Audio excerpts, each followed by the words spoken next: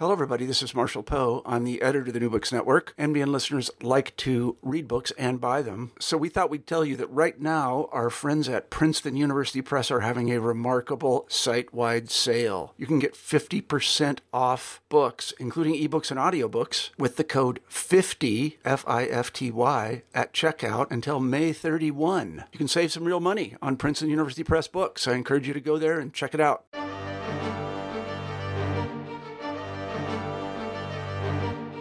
Hello, everybody, and welcome back to New Books in German Studies, part of the New Books Network. I'm Craig Servillo, host of the channel. Today we'll be talking to Dr. Carol Fink about her excellent new book, West Germany and Israel, Foreign Relations, Domestic Politics, and the Cold War, 1965 to 1974. Dr. Fink, hello and welcome to the show.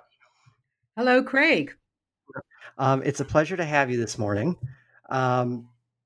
Just briefly, before we begin talking about your new book, I just want the listeners to know that Dr. Fink has written many books, excellent books about the Cold War. And so this is just another book in a series of books about the Cold War, and in a fascinating and underexplored topic. So Dr. Fink, can you start by telling us how you came to the idea to write this book? Okay, this book began with a paradox.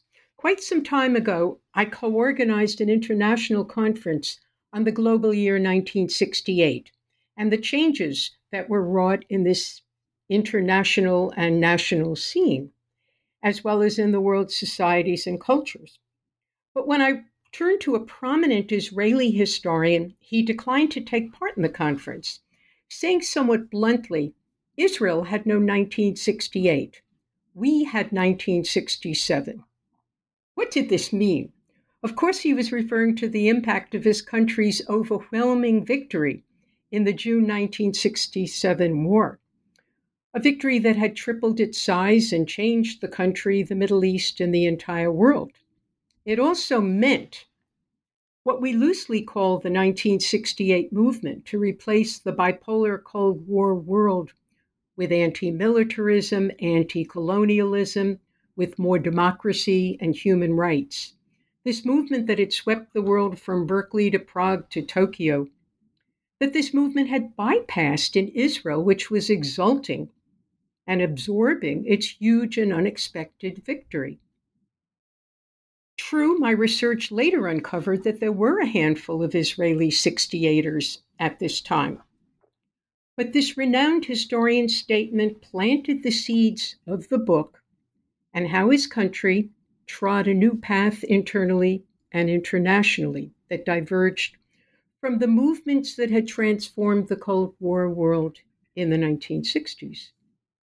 As a lifelong German historian, I decided to focus specifically on how this difference was manifested in a key political configuration, the fraught relationship between West Germany and Israel during the 9 years of their formal ties between 1965 and 1974. Now, this research took many years. I worked in dozens of archives in the US and abroad. I examined almost all the existing literature. Each year, as the archives opened, new archives and new documents and new research was published, the project grew richer. Finally, after finishing a book on the Cold War, and then completing a second edition, and publishing a small book of my essays on the craft of international history, it was time to finish this very long time project. And so now it has been done. So this book wasn't something that was new for you. This is something you've been working on for a long time. For a very long time, yes. Yes, interspersed with a whole lot of other projects that had to be finished, with teaching, with research. And you do know, of course, that very often archives are very slow to open up their records, especially for the 1970s. Some of these have not yet been open. And so it simply took a lot of time to get this work done. Yes. So this is a topic that is probably new to a lot of our listeners. So if you could give just a brief background on the relationship between West Germany and Israel in sort of the early years of the Israeli state. Because I just don't think it's something that a lot of people know a whole lot about. Okay, the two countries were born a year apart in 1948 and 1949, respectively. And their early history, the early history of Israel and West Germany, was shaped by the Cold War. Both were frontline states in the U.S.-Soviet conflict, one in the Middle East, one in Central Europe. But both of their founding periods were dominated by two elderly and extremely pragmatic statesmen, David Ben-Gurion and Konrad Adenauer. Both men were born in the 19th century. They had witnessed the two world wars and the long struggle between capitalism and communism that led to the Cold War. And both were well positioned to open and navigate the new international relations that occurred after World War II. Now, to be sure, both Ben-Gurion and Adenauer were well aware of the long historical tie between their two people and the shadow of the Holocaust. They both were intent on building a future based on new realities. And so, after several years of silence, the Israeli-West German relationship began officially in 1952 with the signing of an unprecedented agreement, a restitution agreement, not reparations, restitution agreement between the two countries. The Bonn government agreed to pay 3.5 billion Deutschmarks to the State of Israel for the crimes of the Third Reich. And in a separate arrangement, it also committed to making payments to individual Holocaust survivors in Israel and throughout the world. Now, this gesture, which was the first link between the heir to the Third Reich and the refuge of its victims, drew passionate, violent opposition on both sides.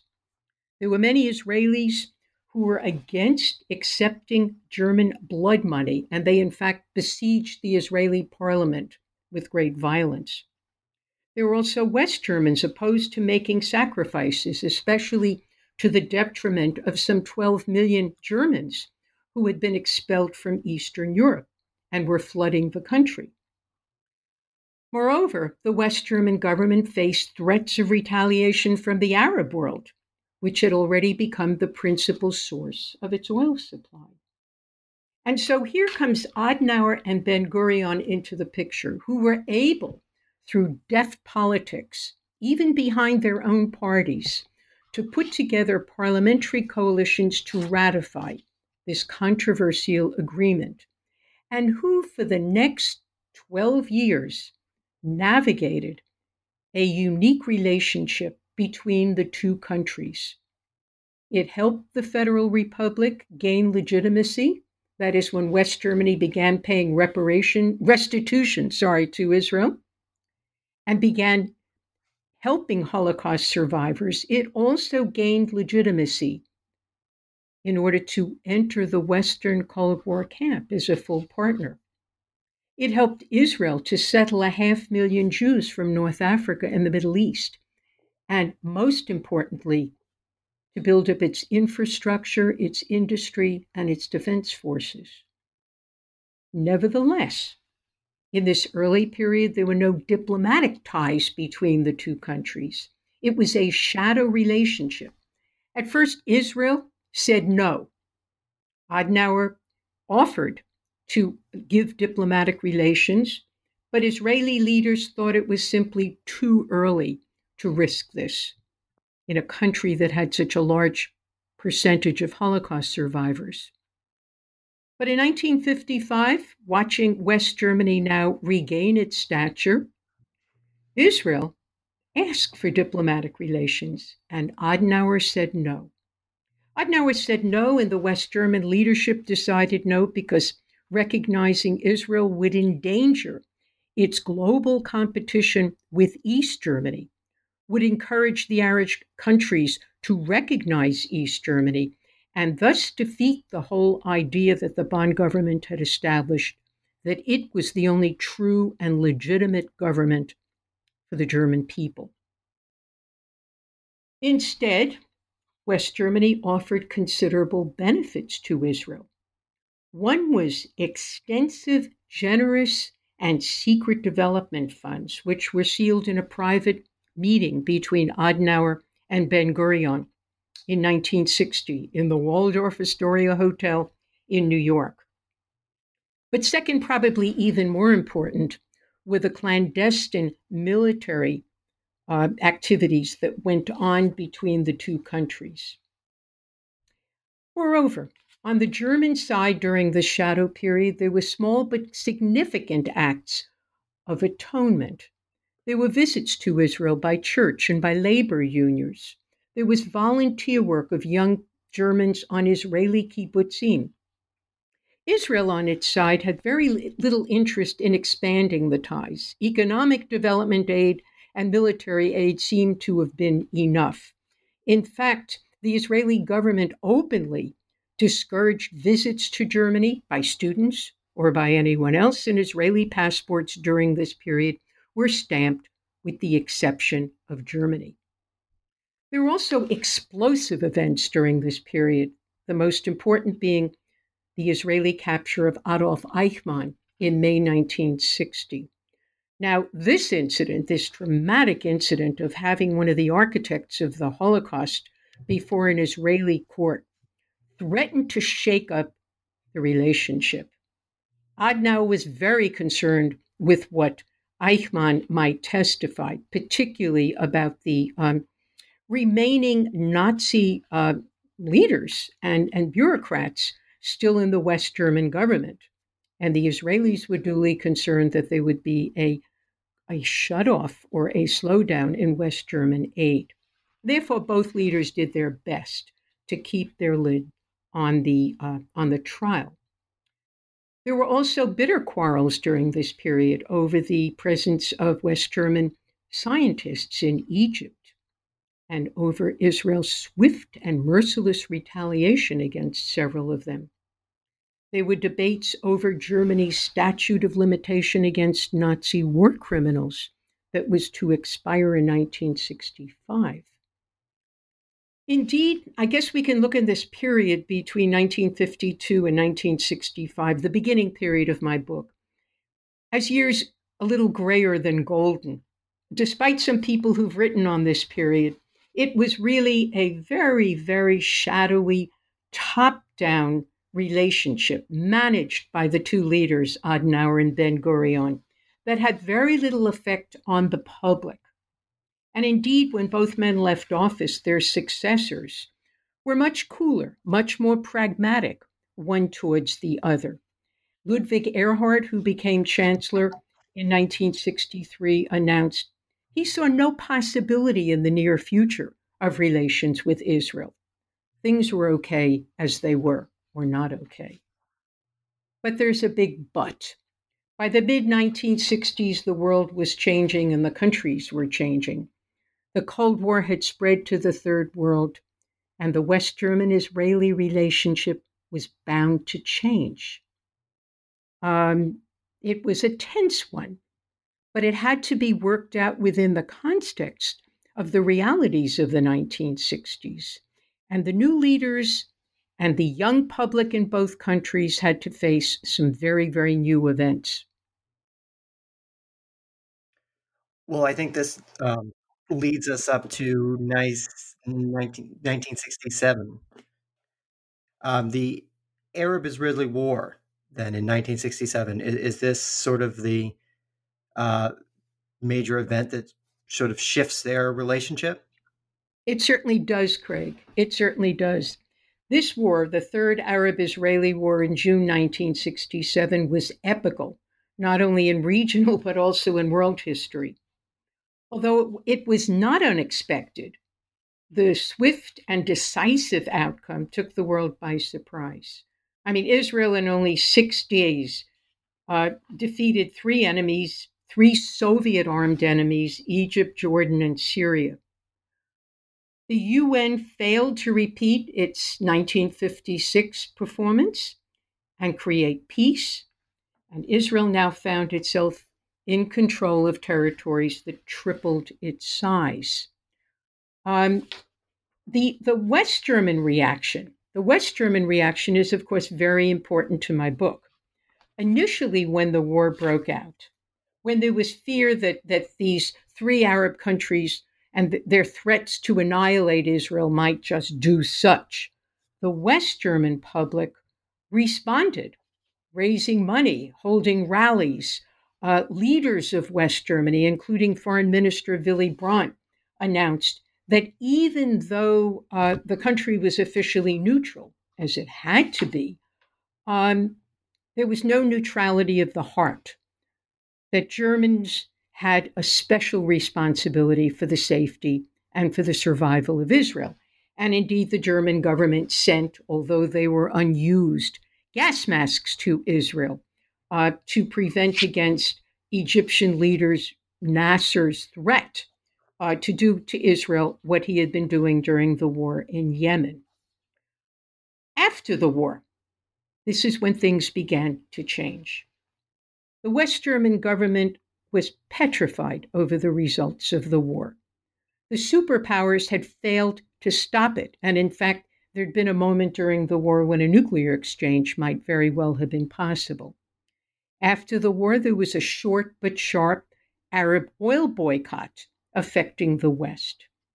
And third, there was no peace. There was no peace at all. The Germans feared that at NATO's southern flank in the eastern Mediterranean, this war had threatened not only the Middle East, but also Europe and the world. The German public also became mobilized, and this is interesting because up until then, except for the very far right in Germany, the German public had been largely pro-Israel, especially the German left. And this changed remarkably after June 1967. When Israel did not evacuate the conquered territories, when Israel began placing settlements year by year on these territories, on the West Bank, in Gaza, in the Sinai, in the Golan Heights, much of the German left rallied to the other side, to the Palestinians, seeing in the Palestinians, as they saw in the Vietnamese, in other peoples throughout the world, in Asia, Africa, and Latin America, a people seeking their self-determination. Now, it's true a large part of the German public, the churches, the labor unions, and others, adhered to a neutral, if not positive, stance towards Israel. But generally, there was a change in 1967 when a country that, of less than 3 million people had once been regarded as poor, as a dependent country, now emerged as the major military power in the Middle East, and one with the power, in fact, to effect war and peace in the world. This created a change, and it marked the beginning of sources of friction between the two countries. Did it change relations between other European countries or the United States? Well, yeah, one of the things that frightened the Germans was that NATO, of which it was a major member, was entirely split. The French, under Charles de Gaulle, came out against the Israeli attack and castigated the results of the war. Only the Dutch stood up for the Israelis. But what Germany saw was a NATO divided at a crucial time, and a NATO that was threatening to fall apart, and a Europe without defenses. Now, for the United States at this time, the U.S. was bogged down in Vietnam. 1967 was a violent year in Vietnam. And the leaders of the United States were a bit conflicted over both the origins of this war and the results of this war. But the most important result of all of this was that America, unlike in 1956, did not this time force an Israeli withdrawal, as had happened 11 years earlier. The Johnson administration gave the Israeli government sanction, basically, to hold out for the kind of peace that Israel insisted on, which was not a withdrawal without peace, but a withdrawal that that necessitated direct negotiations between the parties, which is something that the Arabs at their Khartoum meeting had refused. Now, the Soviet Union, which has in some quarters been blamed for this war, was probably just as confused and addled by the war and its outbreak as everyone else. The Soviets suffered a very large setback with the defeat of its two clients, Egypt and Syria, and had to rearm them again. The Soviet Union was not looking for this war. It was looking for a toehold in the Middle East, for bases in the Middle East. But it, too, was frightened by the prospect of things getting out of hand. And so from the German perspective, a Germany that sits in the center of Europe, that fears for the safety of West Berlin, which could have been overtaken in hours, this was the Cold War in its very, very worst moments. All the pillars of its foreign policy, of its security, had seemed to be shattered by this war. And this, of course, on the official side. On the public side, there were very, very different sentiments. The press, for example, which in the very beginning reported the threats against Israel, in weeks later showed columns of Palestinian refugees, showed the suffering of the war, and gave a very, very different picture of what the war quickly won, but now in very large circumstances with very, very large consequences might bring. Yeah, I want to thank you for explaining that so thoroughly. I think it's a conflict that particularly Americans don't know a whole lot about, and I think you demonstrate very nicely here and in the book what an important world event the war and the Arab-Israeli War of '67 was as well. So let's jump ahead just a little bit to 1968. Definitely a pivotal year in world history. So can you give us some context as to why 1968 is so important? And then we'll talk specifically about West Germany and Israeli relations, and in particular the sort of the several crises faced by the Israelis in '68. Okay. 1968, of course, is one of these storied year moments in which we remember, either truly or in myth, the global demonstrations from Berkeley to Tokyo to Prague to Mexico City, a world that was mobilized for many different reasons in many different places. 68 was also a very violent year, particularly in Vietnam. And this formed the context for two major crises that year for Germany and for Israel. I'll start with Israel. Terrorism had been a factor in the Cold War for many years. U.S. planes had been hijacked fairly regularly in our problems with Cuba, and there were other hijackings as well. But after the '67 war, Israel now fell in danger and victimized by an upsurge of Palestinian terrorism. This was terribly important to Israel because, after all, it was a small and isolated country. It had very endangered borders, even with expansion, and it was facing an enemy that was prepared to strike both at home and abroad. In July of 1968, an El Al flight from Rome to Tel Aviv was hijacked and diverted to Algiers. This is, again, a pretty unknown event that had very important consequences. The Israelis found themselves alone in this situation. One of its very few planes had disappeared onto the airfield of a country, Algeria, that was hostile to it. It could not go to the UN, on which many members had no relations with Israel.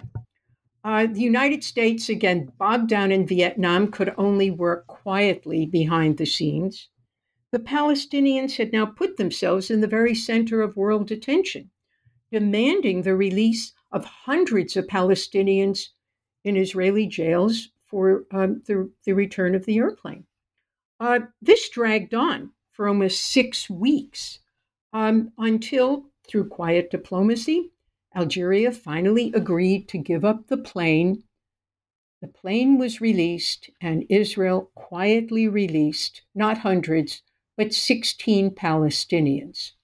Now, why is this incident important? It's important because the Israelis faced a movement that was a year later going to form itself into the PLO, a national movement that was demanding of the world its attention, that was demanding self-determination, that was prepared to fight, as I mentioned, on land, in the air, and elsewhere against Israel to fulfill its demands. And the Israelis had very few options as to how to retaliate to this. To be sure, ringing Israel were refugee camps in Lebanon, in Syria, on the West Bank, and it could try through infiltration, through intelligence actions to strike at the leaders. But the Palestinian movement was spread, and it was involved in cells, and it was led by very determined people who were ready to use violence. And by 1968, it was also reaching out, not just to China, but also to the Soviet Union. The Soviet Union wasn't quick to support Palestinian terrorism. That only came later. But the whole issue of terrorism became suddenly in 1968 a very new and a very important topic on the world agenda, as we shall see later on when we discuss Munich. So this for the Israelis. For the Germans, a crisis came almost at the same time with the Soviet invasion of Czechoslovakia on August 21st, 22nd, 1968. West Germany had slowly been trying to make inroads into Eastern Europe. And that spring and summer, German emissaries had gone to Prague, hoping to warm up relations between the two governments, hoping to break the barriers between Germany and its eastern neighbors. The reformist government of Alexander Dubček, however, was considered a huge threat to communist solidarity, and especially to hardliners in Poland and in East Germany, especially in East Germany. And finally, in August 1968, a somewhat reluctant Soviet government, under Leonid Brezhnev as Secretary General, made the decision for the invasion. The invasion was a shock. It came as a shock to the world now immersed in the troubles over Vietnam.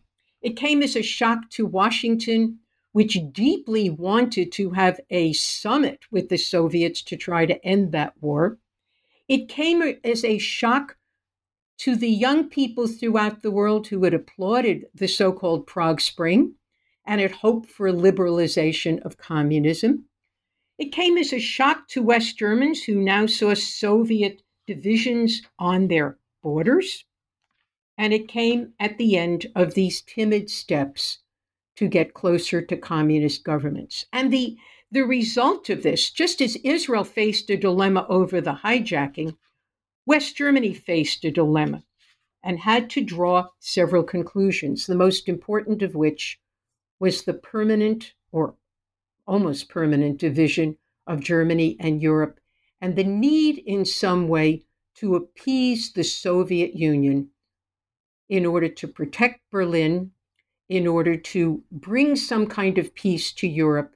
And of course, this is the germ for the next steps that Willy Brandt was going to take, which we'll talk about, which was Ostpolitik. Yeah, it's good time to transition. My next question was going to be, what is Ostpolitik for those that are not familiar? Well, Ostpolitik, Eastern policy, can actually be dated back to the building of the wall in August 1961. When the wall was built, many West Germans finally realized that the division of their country would not soon be overcome, and that the path ahead would have to acknowledge partition of Europe and of Germany. This was the realistic way of doing it.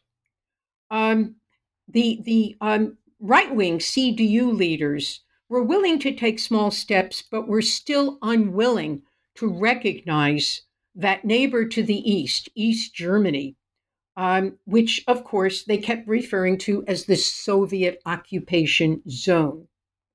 The breakthrough took place after August 1968.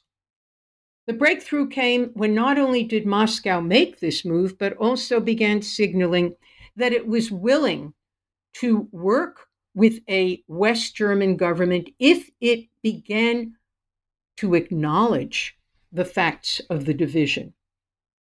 In October 1969, Willy Brandt, who was a socialist, a social democrat, a famed leader of the anti-Nazi resistance, the former West Berlin mayor, became chancellor. And he, with his advisor Eugen Bahr, launched almost immediately on a series of almost breathtaking steps, of visits to Moscow, of visits to East Germany, of visits to Poland, and all of it designed to say to the Eastern world, we are ready to make peace. We are ready to recognize, one, a non-aggression pact. We will not attempt to change the 1945 borders by force. We accept the division of Germany, and we want to make peace. Now, Israel watched this whirlwind of German efforts, which were accompanied, by the way, by Willy Brandt's efforts also to restore relations with the Arab world that had been broken in 1965. Israel watched these efforts with a great deal of suspicion. Here was the Bonn government not only wooing Moscow, its great enemy, the holder of 3 million Soviet Jews, but it was also now declaring that it would conduct henceforth an even-handed policy in the Middle East towards its Arab enemies, or between its Arab enemies and Israel. Israel's response was quick. Golda Meir, the Israeli prime minister, in February of 1970, dispatched uninvited her foreign minister, Abba Eban, to Germany to demand that Israeli-West German relations be put into a tight hold and become the special part of West German diplomacy. The West Germans were, of course, very circumspect about these demands. Even more striking, 3 years later, Willy Brandt became the first West German chancellor to visit Israel. And the results there really set the tone for the relationship as it now was going to be established. In both his public and his private talks, Brandt made it very clear that the once what was called special relationship would now have to be normalized. True, West Germany would continue to give generous loans to Israel. There would continue to be economic ties and even, quite quietly, some military ties. But Willy Brandt was now intent on setting his country in a different direction than his predecessors towards Europe, towards the world, and certainly towards Israel. In fact, one of his advisors had noted quite publicly that Brandt had no special feelings for Israel. And can I ask a quick follow-up? What was the public reaction to this shift, if any? Was the general German public or Israeli public, were they interested in this issue? Did they care? They were extremely interested. If you remember when I talked about the 67 war, German public opinion was changing. There was, after all, a new generation growing up in Germany without a tie to the Holocaust. The young people, now in their teens and 20s, had very little knowledge of Israel, except, what they read in the sensationalist reports from the Middle East. And Poles, beginning in the early 1970s, strongly supported an even-handed relationship. After all, West Germany was very dependent on Arab oil. for its prosperity. It was, after all, the third exporting power in the world. It was an industrial colossus, and it needed that Arab oil in order to pursue its Ostpolitik and to maintain its prosperity. So German business was certainly behind this policy as well. The German public certainly felt neutral and made this very clear in polls in the 1970s between the Arabs and the Israelis. While most Germans, not all, supported Willy Brandt's Ostpolitik, there were still some die-harders who thought that giving up 40,000 square miles to Poland was the wrong thing to do, and that the German government's obligation was to reclaim all the lost lands. Most Germans supported Willy Brandt's Ostpolitik, his politics of conciliation, at least for the time being.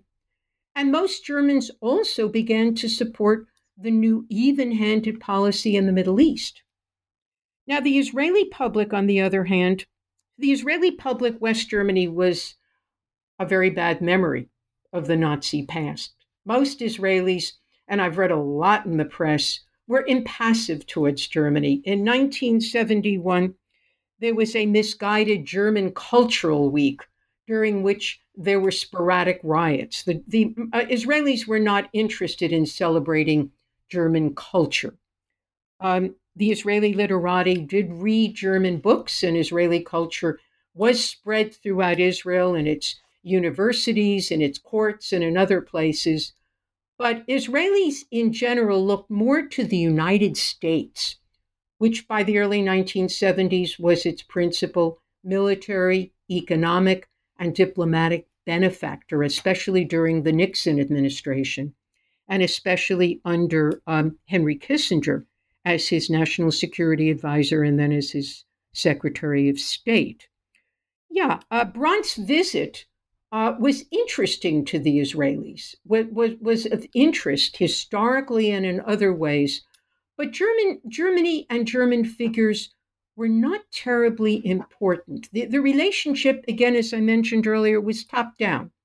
As long as the Germans sent arms, some provided loans, was sending very good quality appliances and cars to Israel, that was about the limit of Israeli interest in Germany. So now let's move up a little bit to 1972 and the Munich Olympics. This holds a prominent place in your book. If you could please just give us a little context as to why 1972 is such an important year in your story, and then we'll talk specifically about the hostage crisis. Okay, let's roll back a little. Since 1956, the Melbourne Olympics, the Olympics had become an important international site, not only for sport, but also for politics. And this was true repeatedly in 68 in Mexico, and certainly in 1972, where you had now the whole world coming to Germany for the first time since the Nazi time.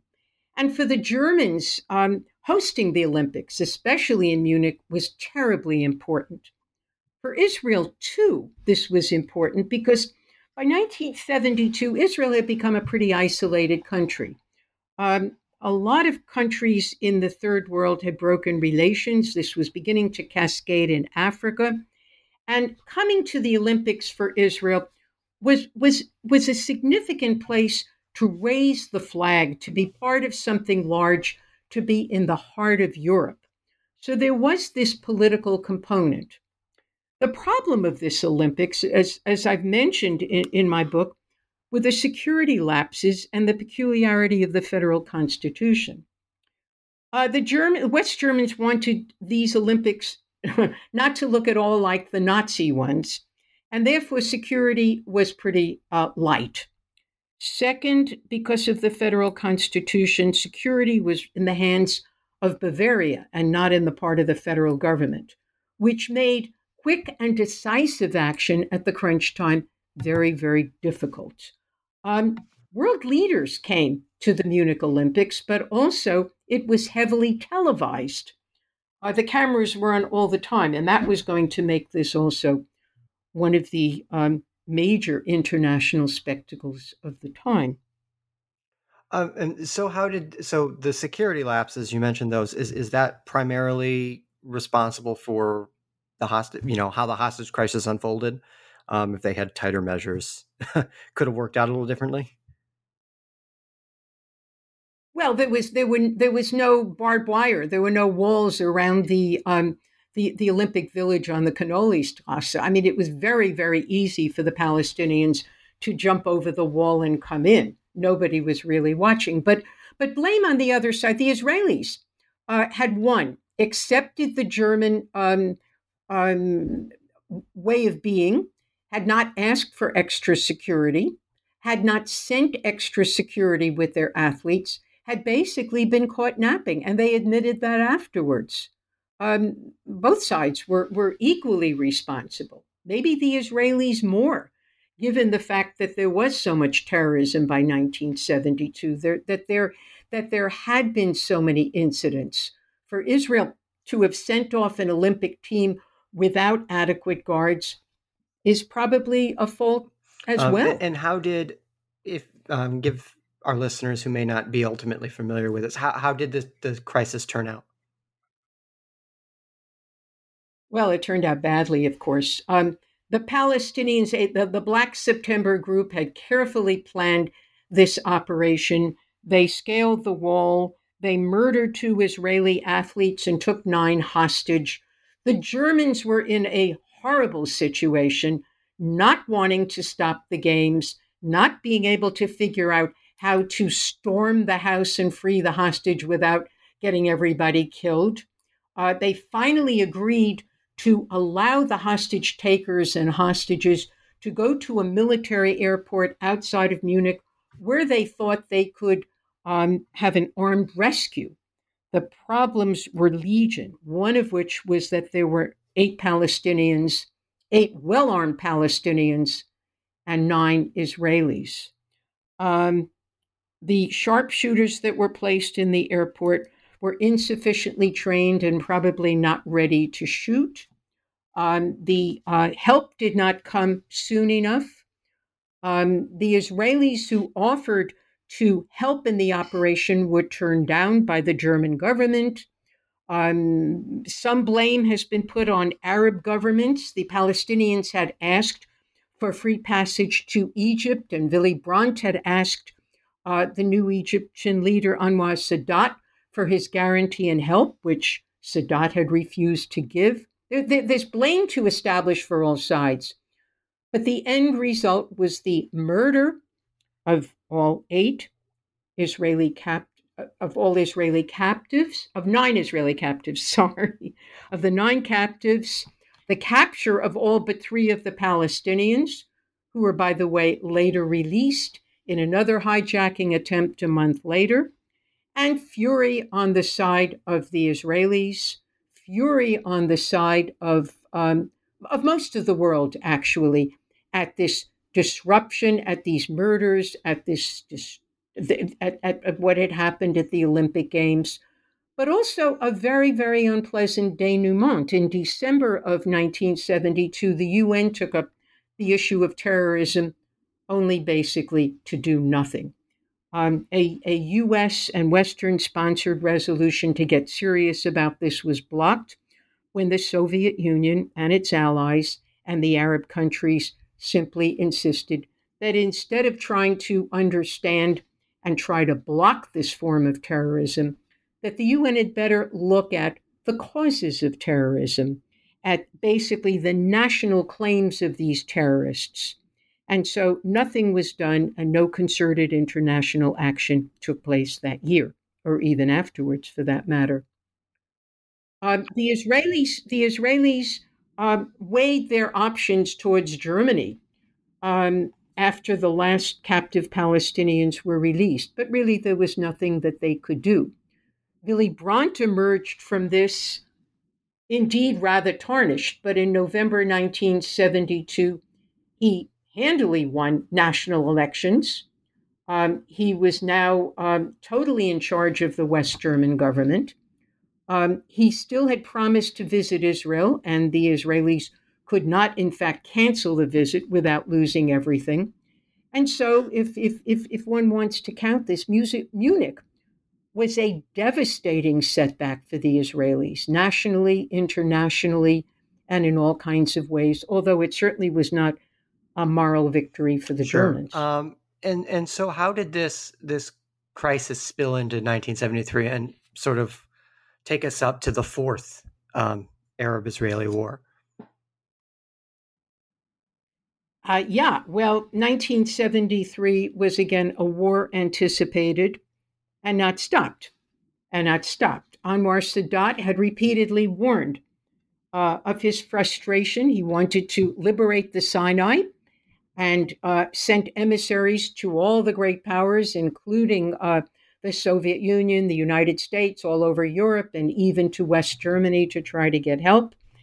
And when there was no response, in an alliance with Syria, Egypt and Syria attacked Israel in October 1973, and in an effort to recapture some of the territory and move Israel to come to the negotiating table.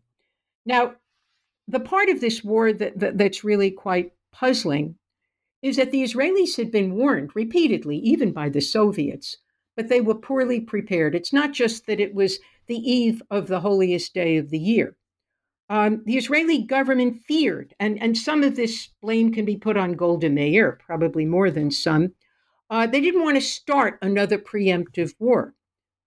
But Israel failed to call up the reserves, and in the first hours of the October War, there were devastating losses along the Suez Canal and in the Golan Heights.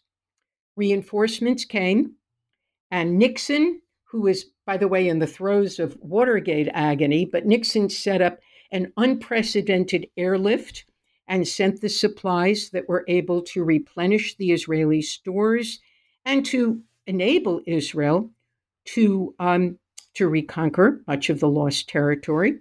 But the cost was, of course, that the United States now took charge under the aegis of Henry Kissinger for making the arrangements which were going eventually to lead to disengagement agreements that the U.S. managed between Israel, Egypt, and Syria. And some of these arrangements also involved, in an unprecedented way, actual Israeli withdrawals. That was not the only bitter pill that the Israeli government had to swallow. Germany again declared neutrality, and this time was firmly neutral, stood side by side with its European allies, and in the midst of the war, just as the Israelis began to basically to hit back, the German government stopped the dispatch of arms from Bremerhaven, from NATO stores, stopped them from going to Israel, which not only created fury in Israel, but also in Washington. The German government was once more deeply upset by a war that could and should have been prevented. This time, under Willy Brandt, the German government, as I mentioned, clung closely to its European allies, the European Economic Community, which now included Britain. The European Economic Community, which was badly hurt by the Arab oil boycott, immediately reached out to the Arab countries and launched a dialogue. The Israelis saw in all of this very great signs of German perfidy, not neutrality, but perfidy. And one of the signs of this was when in December of 1973, when David Ben-Gurion died, the Germans sent an extremely low-level delegation to the funeral. Israel felt deserted by Bonn. And the German government, the West German government, was also, in its way, deeply concerned about the way the Israelis had behaved over the last years, refusing Sadat's entreaties to negotiate, refusing to withdraw from any of the occupied territories, and now falling almost like a vassal under the control of the United States. bypassing the United Nations, Kissinger basically ran the negotiations thereafter. So, in a way to summarize your book, how would you sum up West German-Israeli relations during the sort of the period that your book spans? What are some of the major takeaways? Well, the book is about change. The book is about a fundamental change that took place between two countries over these 9 years. Now, but it's got to be placed in a context. The context is the Cold War. The context is the U.S.-Soviet sparring, especially over what détente was and where it was going to take place and why it didn't happen in the Middle East. It's also a relationship that was altered by the beginnings of a united Europe. When Europe expands to 9, these are the seeds for the growth of what would eventually become the European Union. It's also change that took place at a time of tremendous ferment in the non-Western world. It's not the principal relationship for either country. And that's certainly the case. Both countries were heavily dependent on the United States. And with the advent of Willy Brandt, the Soviet Union becomes a very important partner for West Germany. But it's a relationship that has very powerful historical dimensions between the two people that, can never be put out of mind. Not to mention also a more than 1,000-year German-Jewish relationship that goes back quite far and that touches both people. Now, with change, one can also think about continuity. Despite the thorny moments, despite the disappointments, despite the friction, the relationship survived, even in altered form. It survived because of the heavy legacy of the past. It survived because of the very normality that diplomatic relationships establish. All those negotiations over aid, over the military, all those visits, however ritualized they were, create a kind of day-to-day reality between the two countries, whether it's parliamentary delegations or industrial trade fairs, or sending the Israel Philharmonic to Berlin, where, their encore is the Hatikva. The growing number of books that are translated and television shows that are shown. In these 9 years, a certain bedrock is established between the two countries that lasts till this day. And is there one or two things that you would like people listening to this podcast or who have read your book to take away from it when they're finished? Well, yeah, I think that, first of all, leaders count. Leaders count. Certainly Adenauer and Ben-Gurion counted, but so did Willy Brandt and Golda Meir. These are two towering personalities, and one could have loved to have been in the room as they met several times and exchanged not pleasantries, but also a few very harsh words. Personalities count, but so do ideas. And in both cases, what we're seeing in the two countries are two very clashing ideas. Israel was dominated, and still is, by the imperative of its security, by the sense of being a beleaguered small country in an embattled region, in an often not sympathetic world. West Germany during this period had a completely transformed vision of its security.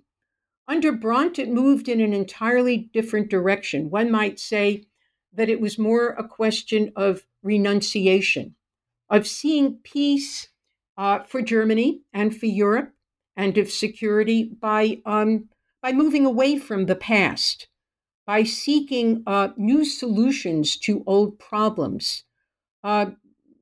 Willy Brandt did an incredible balancing act, not only with Moscow and with Israel and the Arabs, but also with France and with England and with other countries. And it's something we can even see to this day. This enigma that's Germany, what they used to say, the economic giant and the puny political entity. But it has something going there because Germany, facing its Nazi past, made some very important decisions after 1967 about the direction that its country needed to go in. Well, I definitely want to thank you for coming on the show to talk about this book. I can't recommend this book enough to our listeners. It's fascinating. It definitely digs really deep into the political situation of these two countries and the world and the Cold War. So if you're interested in West Germany, Israeli history, the Cold War, this is definitely a book for you. Dr. Fink, before I let you go, I want to ask one final question. Now that this book is done, what are you working on now? Oh, well, I've started a new project, which I call The Unexpected Arrivals.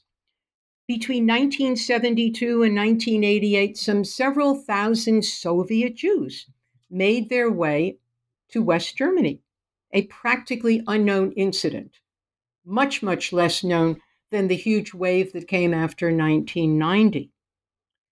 This occurred in two streams. Some Soviet Jews left Israel before and after the 1973 war, and some of them after 1973, when the refugee camp in Schonau was closed, went directly to West Germany, choosing West Germany over the United States or other destinations.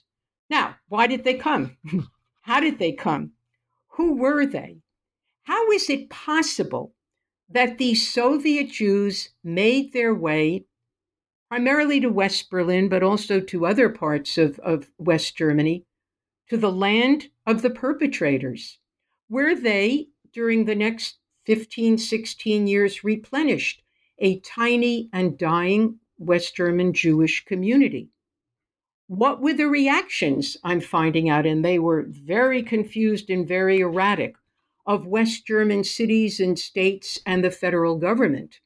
And it was a very, very complicated story about how to deal with these people, many of whom actually arrived illegally or not with the proper papers. It's a fascinating story to me because it fits in to some extent with our interest in migration. It fits in, of course, with the Cold War because the Soviet Union kept opening and closing the spigot during these years to emigration, depending on conditions inside and outside.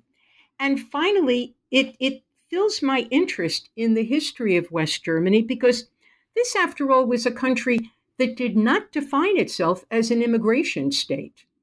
It defined itself as a country of Germans. And suddenly, with the arrival of these Soviet Jews and the arrival of so many other asylum seekers in this period, as well as the large masses of foreign workers that had assembled in Germany, some very fundamental questions had to be addressed by West Germany in the last decade or so of the Cold War. So I'm finding this a fascinating subject that I'm very keen to pursue. Well, it sounds fascinating, and no pressure, but when you're done and it's a book, I would love to have you back to talk about it. Again, I want to thank you for being on the show today. The book title is West Germany and Israel, Foreign Relations, Domestic Politics, and the Cold War, 1965 to 1974. I also want to thank everybody for listening today, and we will see you back next time.